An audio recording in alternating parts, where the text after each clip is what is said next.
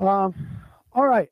So we're in the midst of Hebrews 12, and we've been talking about suffering and persevering in the suffering and how we get through our time of suffering. And if we live on earth, we're going to suffer.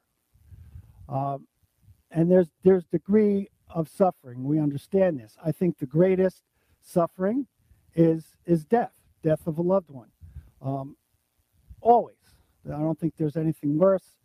And so that's the ultimate end of the curse is death.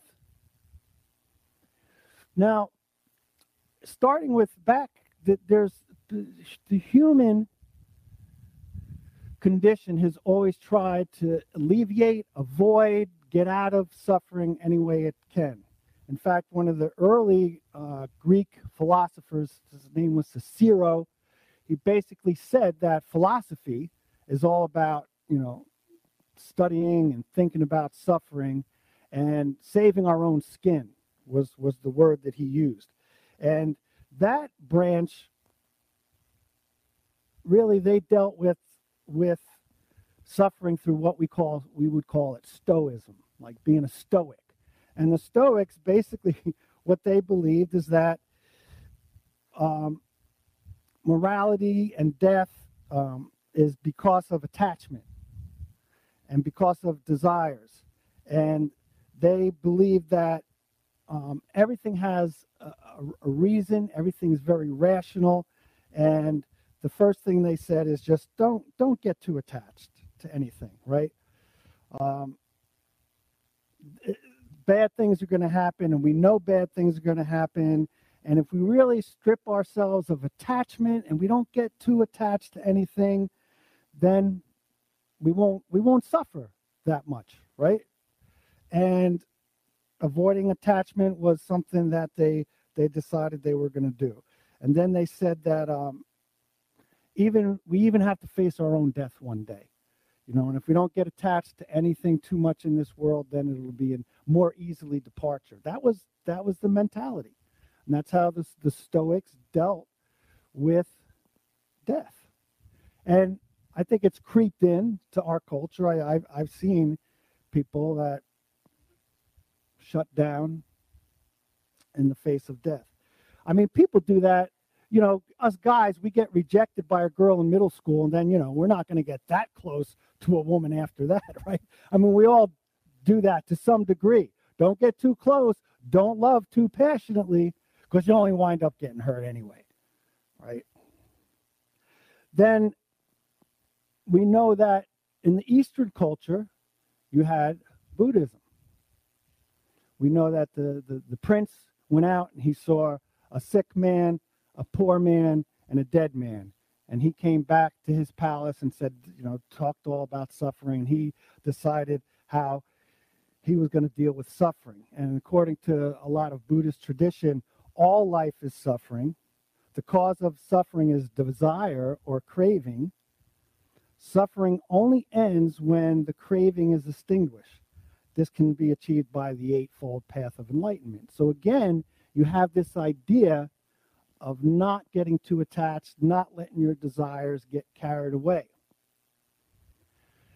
Now, Christianity, the gospel of Jesus Christ, offers a much more victorious view towards suffering, which really is total victory in the end, where death becomes our slave, death becomes our key, death becomes our opening to what God has in store in the kingdom of God. But that doesn't mean that it isn't painful. Our family's just coming off a funeral of my daughter's best friend and a very good friend of mine. She was like a niece to me, and I was good friends with her dad, and my wife and the mom were really, really close. We were family. We did things together, New Year's Eve, 4th of July. And there's no answers. There's no words. See, the Christian life, although victorious over sin and death, leaves room and leaves plenty of space for that dark night of the soul, that time of mourning. When Paul in Thessalonians talked about mourning, he didn't say don't mourn. He said mourn with this hope that makes the ability to go one step at a time.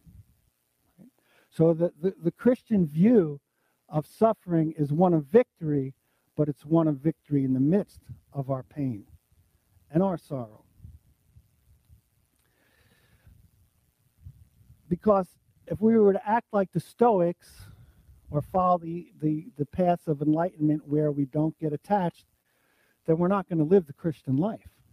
Jesus said the one mark of being a disciple is that we love one another. God loves us. God is love. God tells husbands to love their wives like Christ loved the church.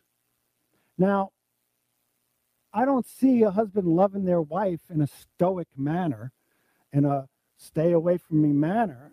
I think that men should love their wives passionately, creatively, boldly. And that's how God loves us. Tony Campolo told the story that he was counseling this old preacher and his wife, and she said, I don't think that he loves me. I feel like he doesn't love me, and he never tells me he loves me. Campolo looked over and said, is that true? I told her when we got married 30 years ago, I love you. If I change my mind, I'll let you know. Right? That's that. I'm not gonna go too crazy here, right?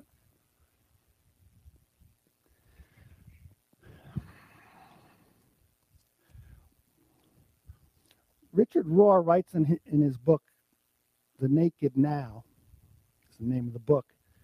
He says, 2 universal prime paths of transformation have been available to every human being God has created since Adam and Eve and the Stone Age. Great love and great suffering. These are offered to all.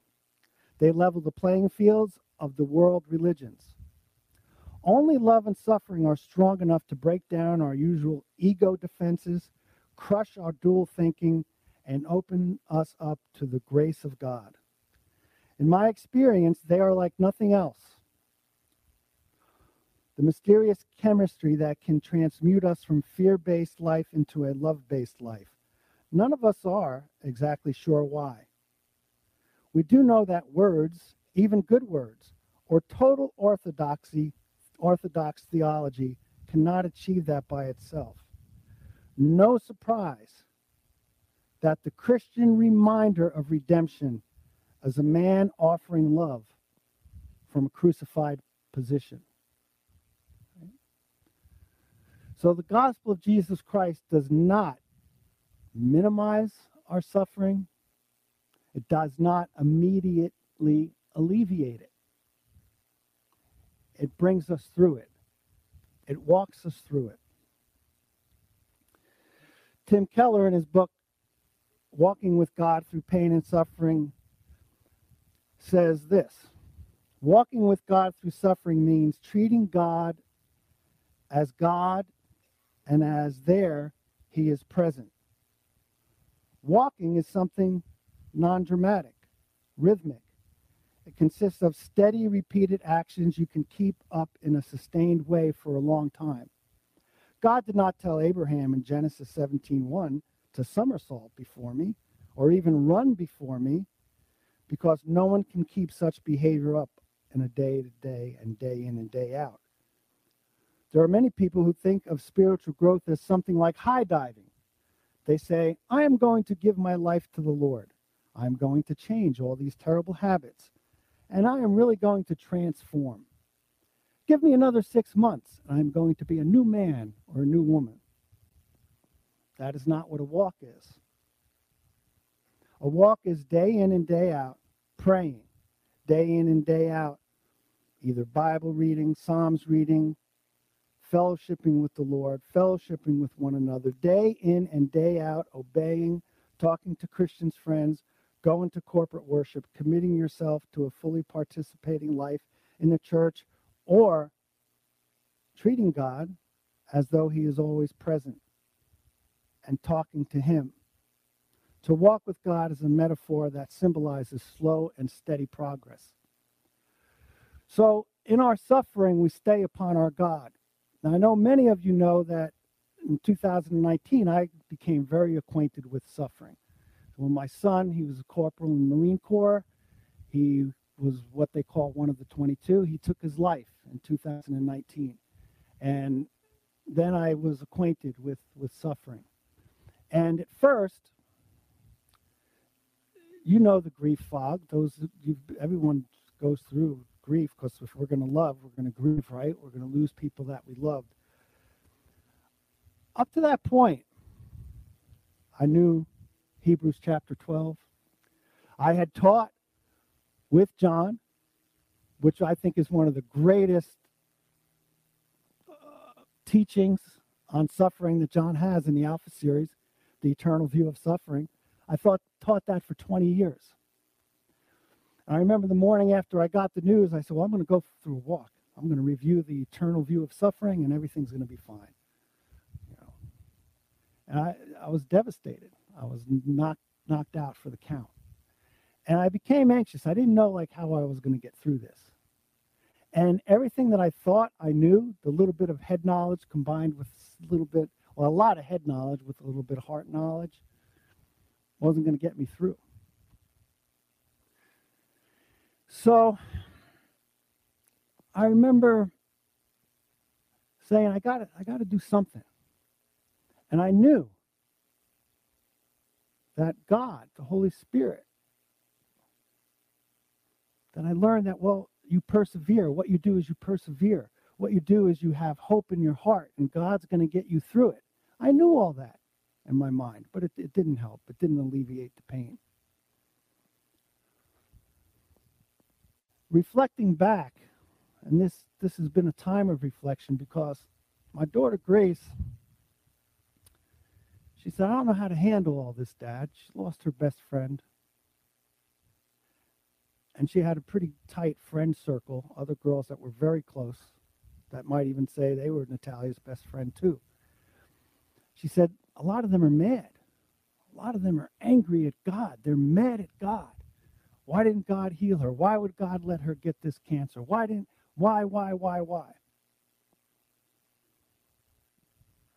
don't know what to say. I said, you can't say anything. There's nothing you can say. First of all, God doesn't need us to stick up for him or make him look good.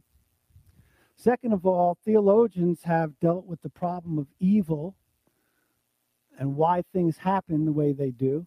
And for me, there's no satisfactory answer. There's no answer as to why there's such suffering.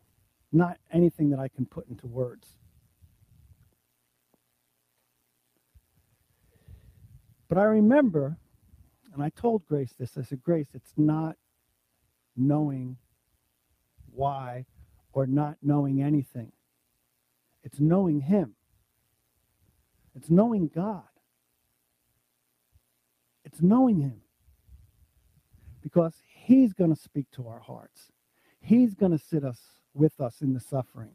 He'll sit there with us in the suffering, and I believe he co-suffers with us.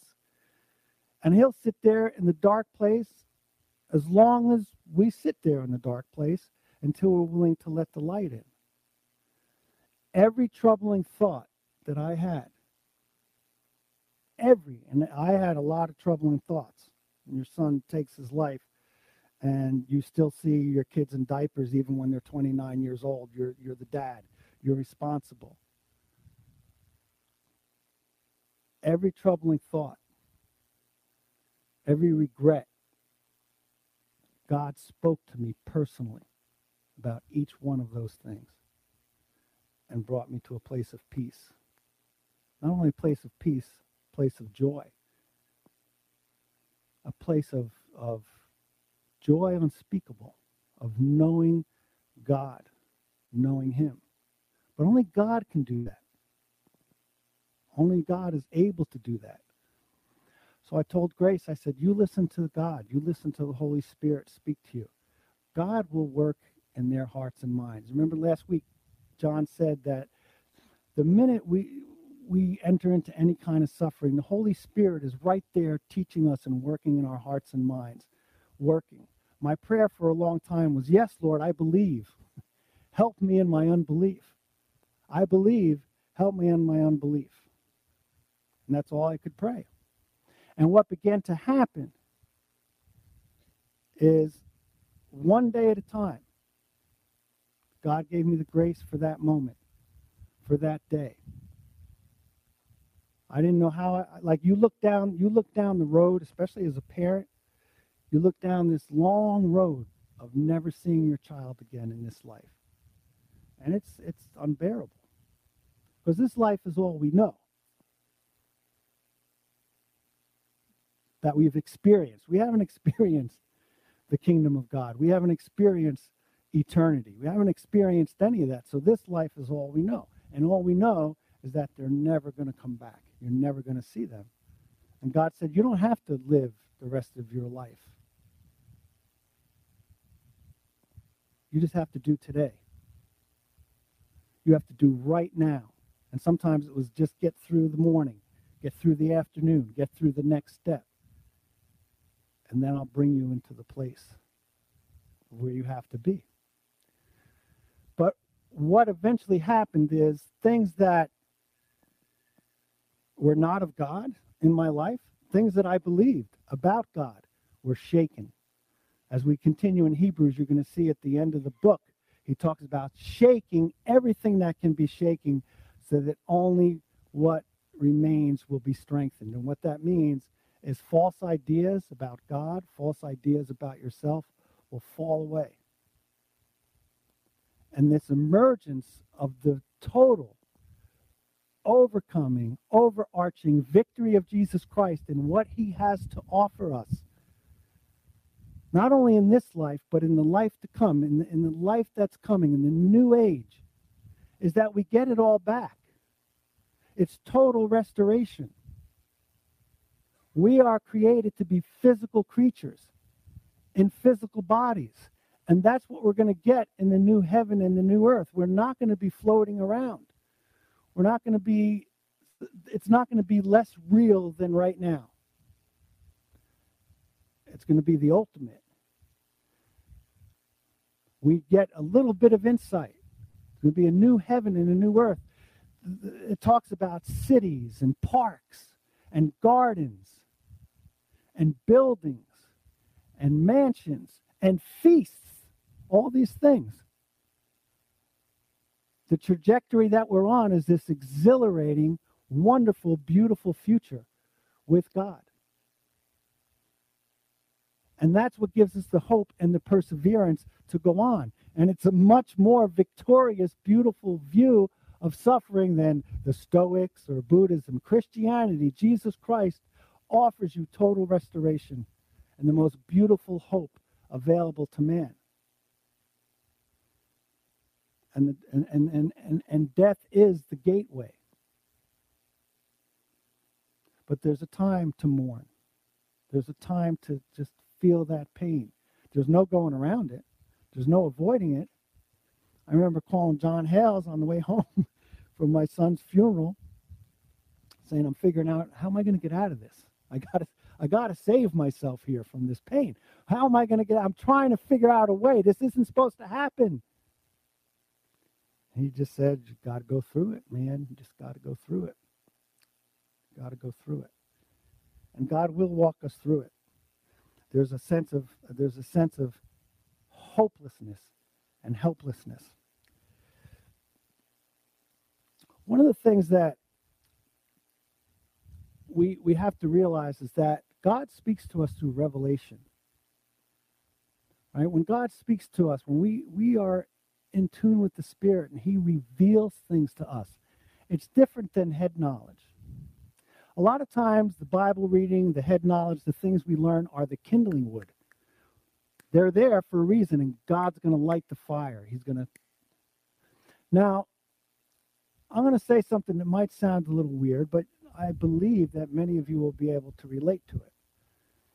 I do understand why things are the way they are now. I do understand why God did it this way. You see, Jesus Christ wasn't plan B.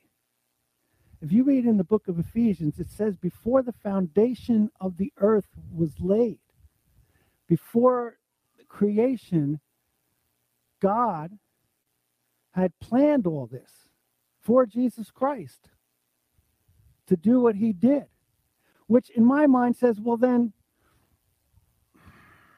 he knew about sin and death, right? Like, and then God, you're responsible for all of it because you knew all this would happen and you pushed the button on creation anyway. And God said, yeah, that's right.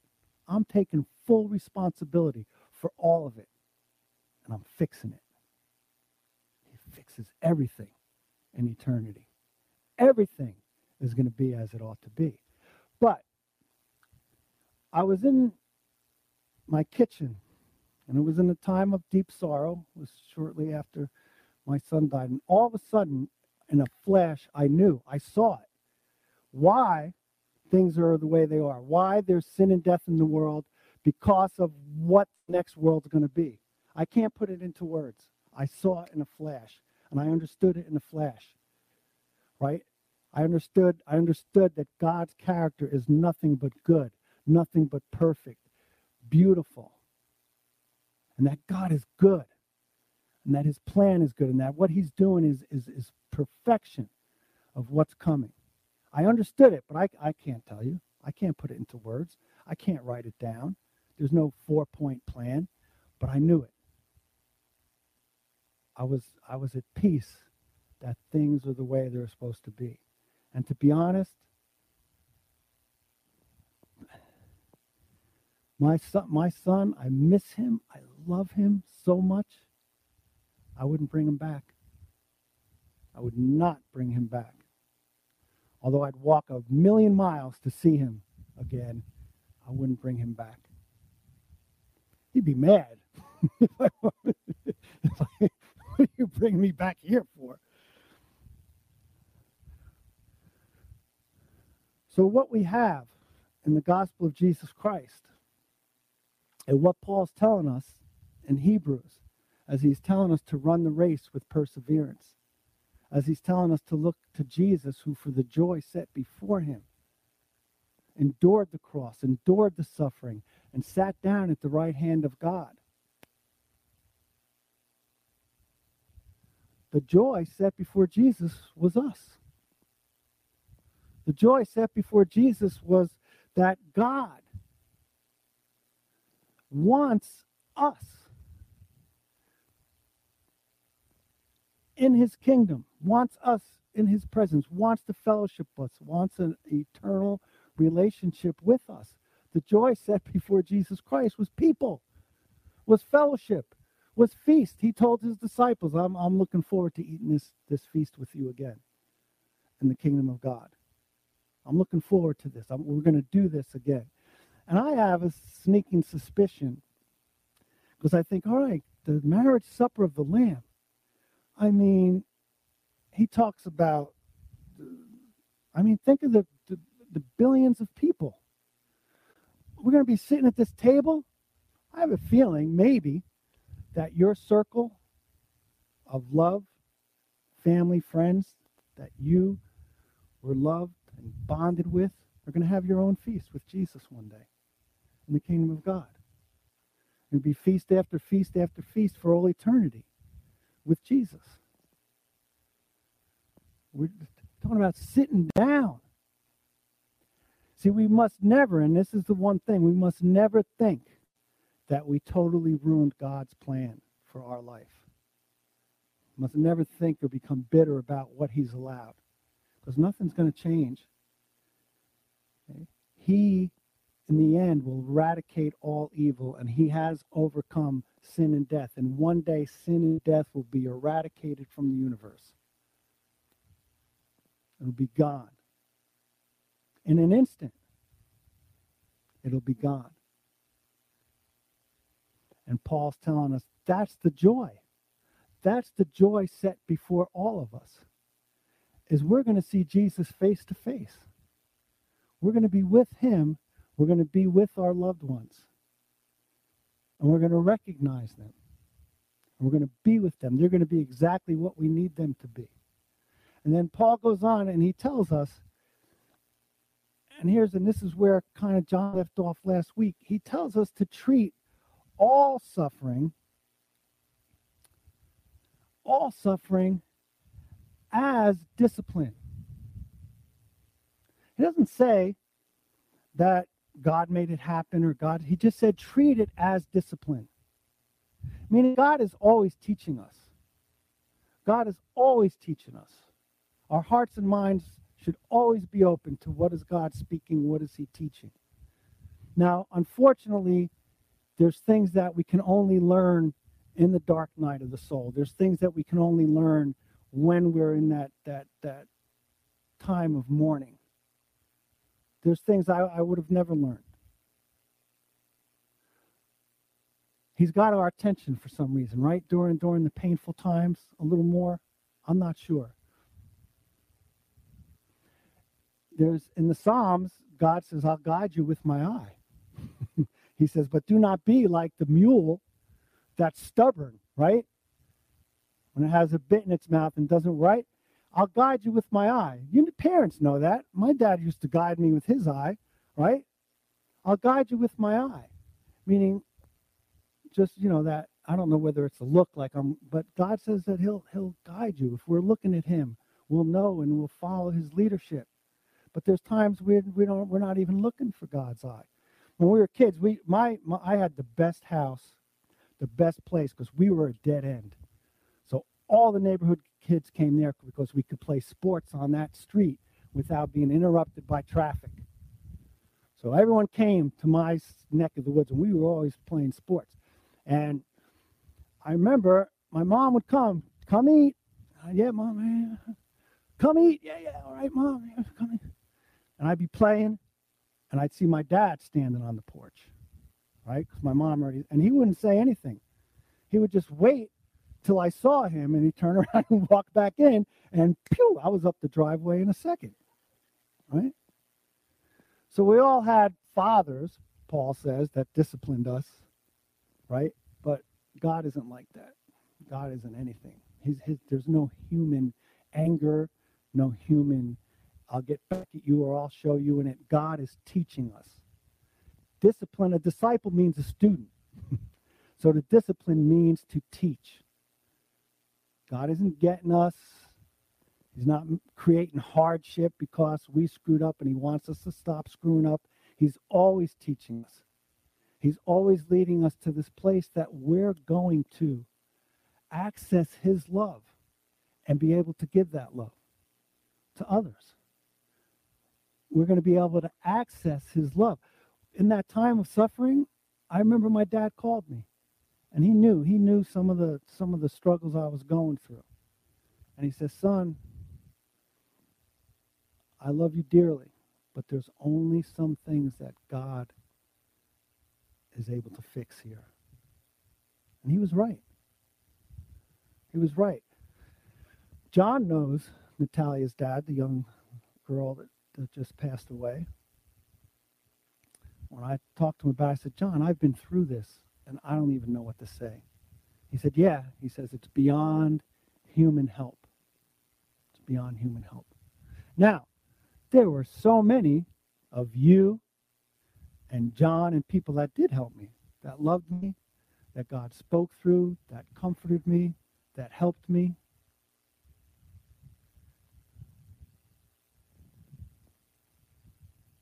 John and I spent many hours in that little dimly lit office of his back there, talking things through. And sometimes all I could do was cry. So yeah, we're here for one another in that time. But God speaks to our heart. And there's knowing in our heads and there's knowing in our hearts. And he is able to speak and to reveal and show us the way in the dark time. And the triumphant resurrection of Jesus Christ, his resurrection and his ascension to the right hand of the Father, where the people that have gone before us, they're not missing us, they're expecting us. Everything is right as it should be. We're in the middle of it all now. We're in the middle of it. Right? If you want, we're in the middle of D-Day and V-Day. Because as soon as the Allied forces took Normandy, they pretty much knew the war was over. That it was done. There was no way that the Germans could turn anything around. But there were still those battles and skirmishes in between before it all ended. So when Jesus Christ rose from the dead, that was D-Day. It's over. The war is won. Jesus Christ has overcome sin and death. He has conquered it all. He's victorious. He is so victorious. You know, we tend, and I was in a very Reformed Calvinist church. And one day I said to the pastor, I said, listen, this theology, I said, according to you, Adam plunged the whole human race into this darkness and this terrible evil, and Jesus is can only save a few? Adam is that much more powerful than Jesus? Well, then there was no answer really for that.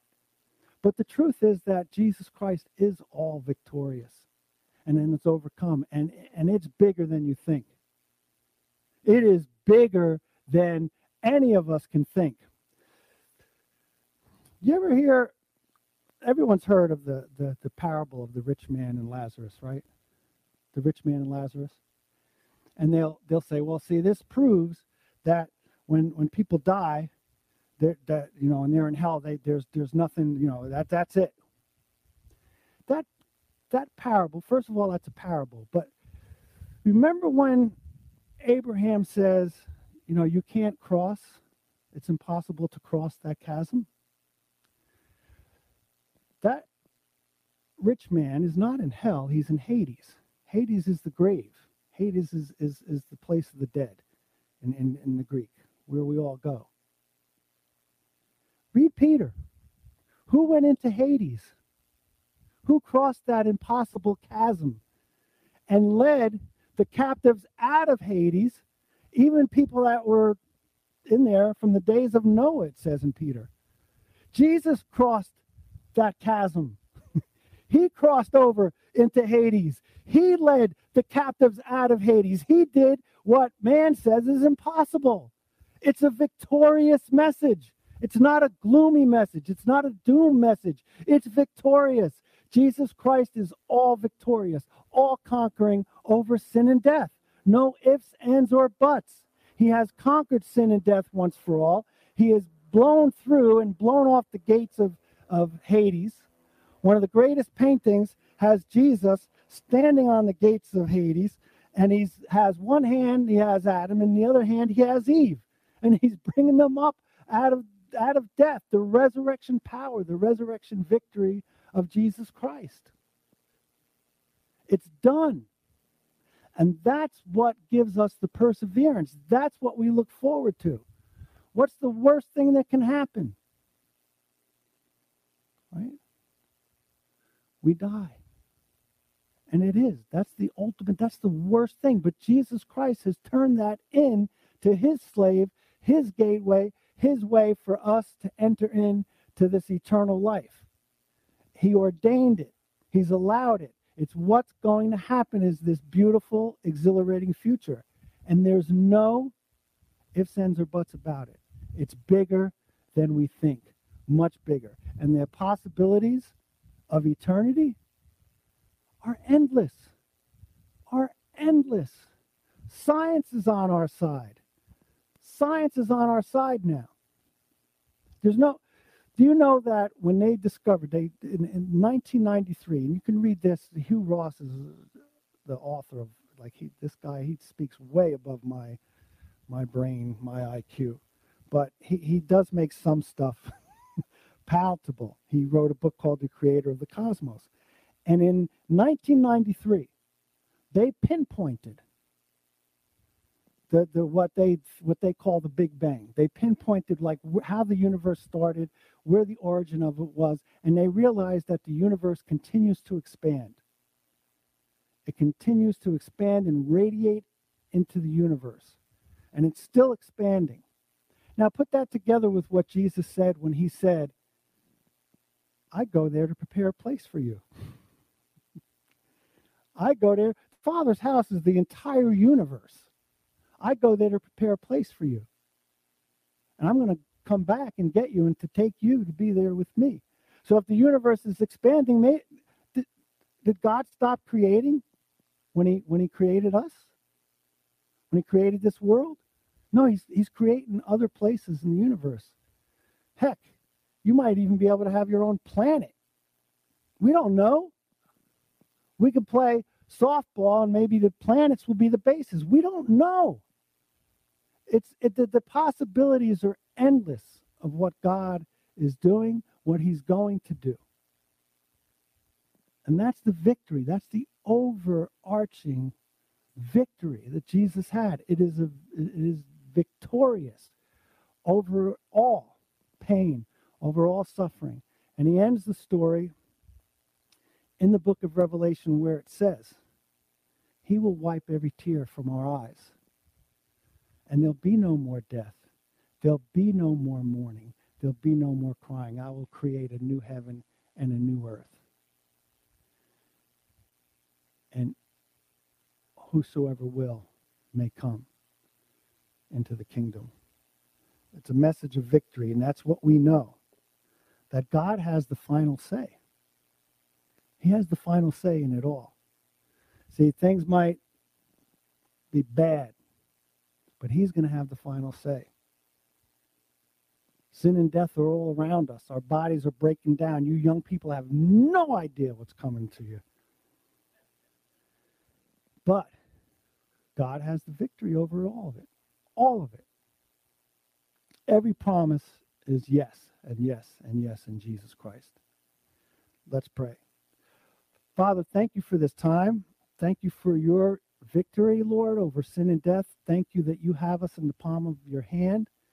Thank you that you'll never leave us nor forsake us, Lord. Thank you that you're always shaping us, always molding us, and that the ultimate transformation will be at the resurrection, Lord, which we all look forward to. All creation groans now, Lord, for the sons of God to be revealed. Thank you that you've revealed the Son of God, the Son of Man, Jesus Christ, our Savior, to us. For in him we live, move, have our being, and in you, Lord Jesus, all things hold together. And we pray for those that are suffering now, Lord, those that are in that dark time of mourning, of heartache. I think of many, Lord, that you would sustain them, strengthen them, raise them up, equip them, Lord God. Comfort them with that supernatural comfort that only you can give. And each day, Lord, may we feed on the daily bread of Jesus Christ, knowing that you meet every need, Lord, and that you are all the keys of wisdom, grace, mercy, truth, beauty in this world. So we commit our hearts and minds to you, pray that you would go before us and be our rear guard and cause us to love one another, Father. In Jesus' name, amen. Amen. Thank you.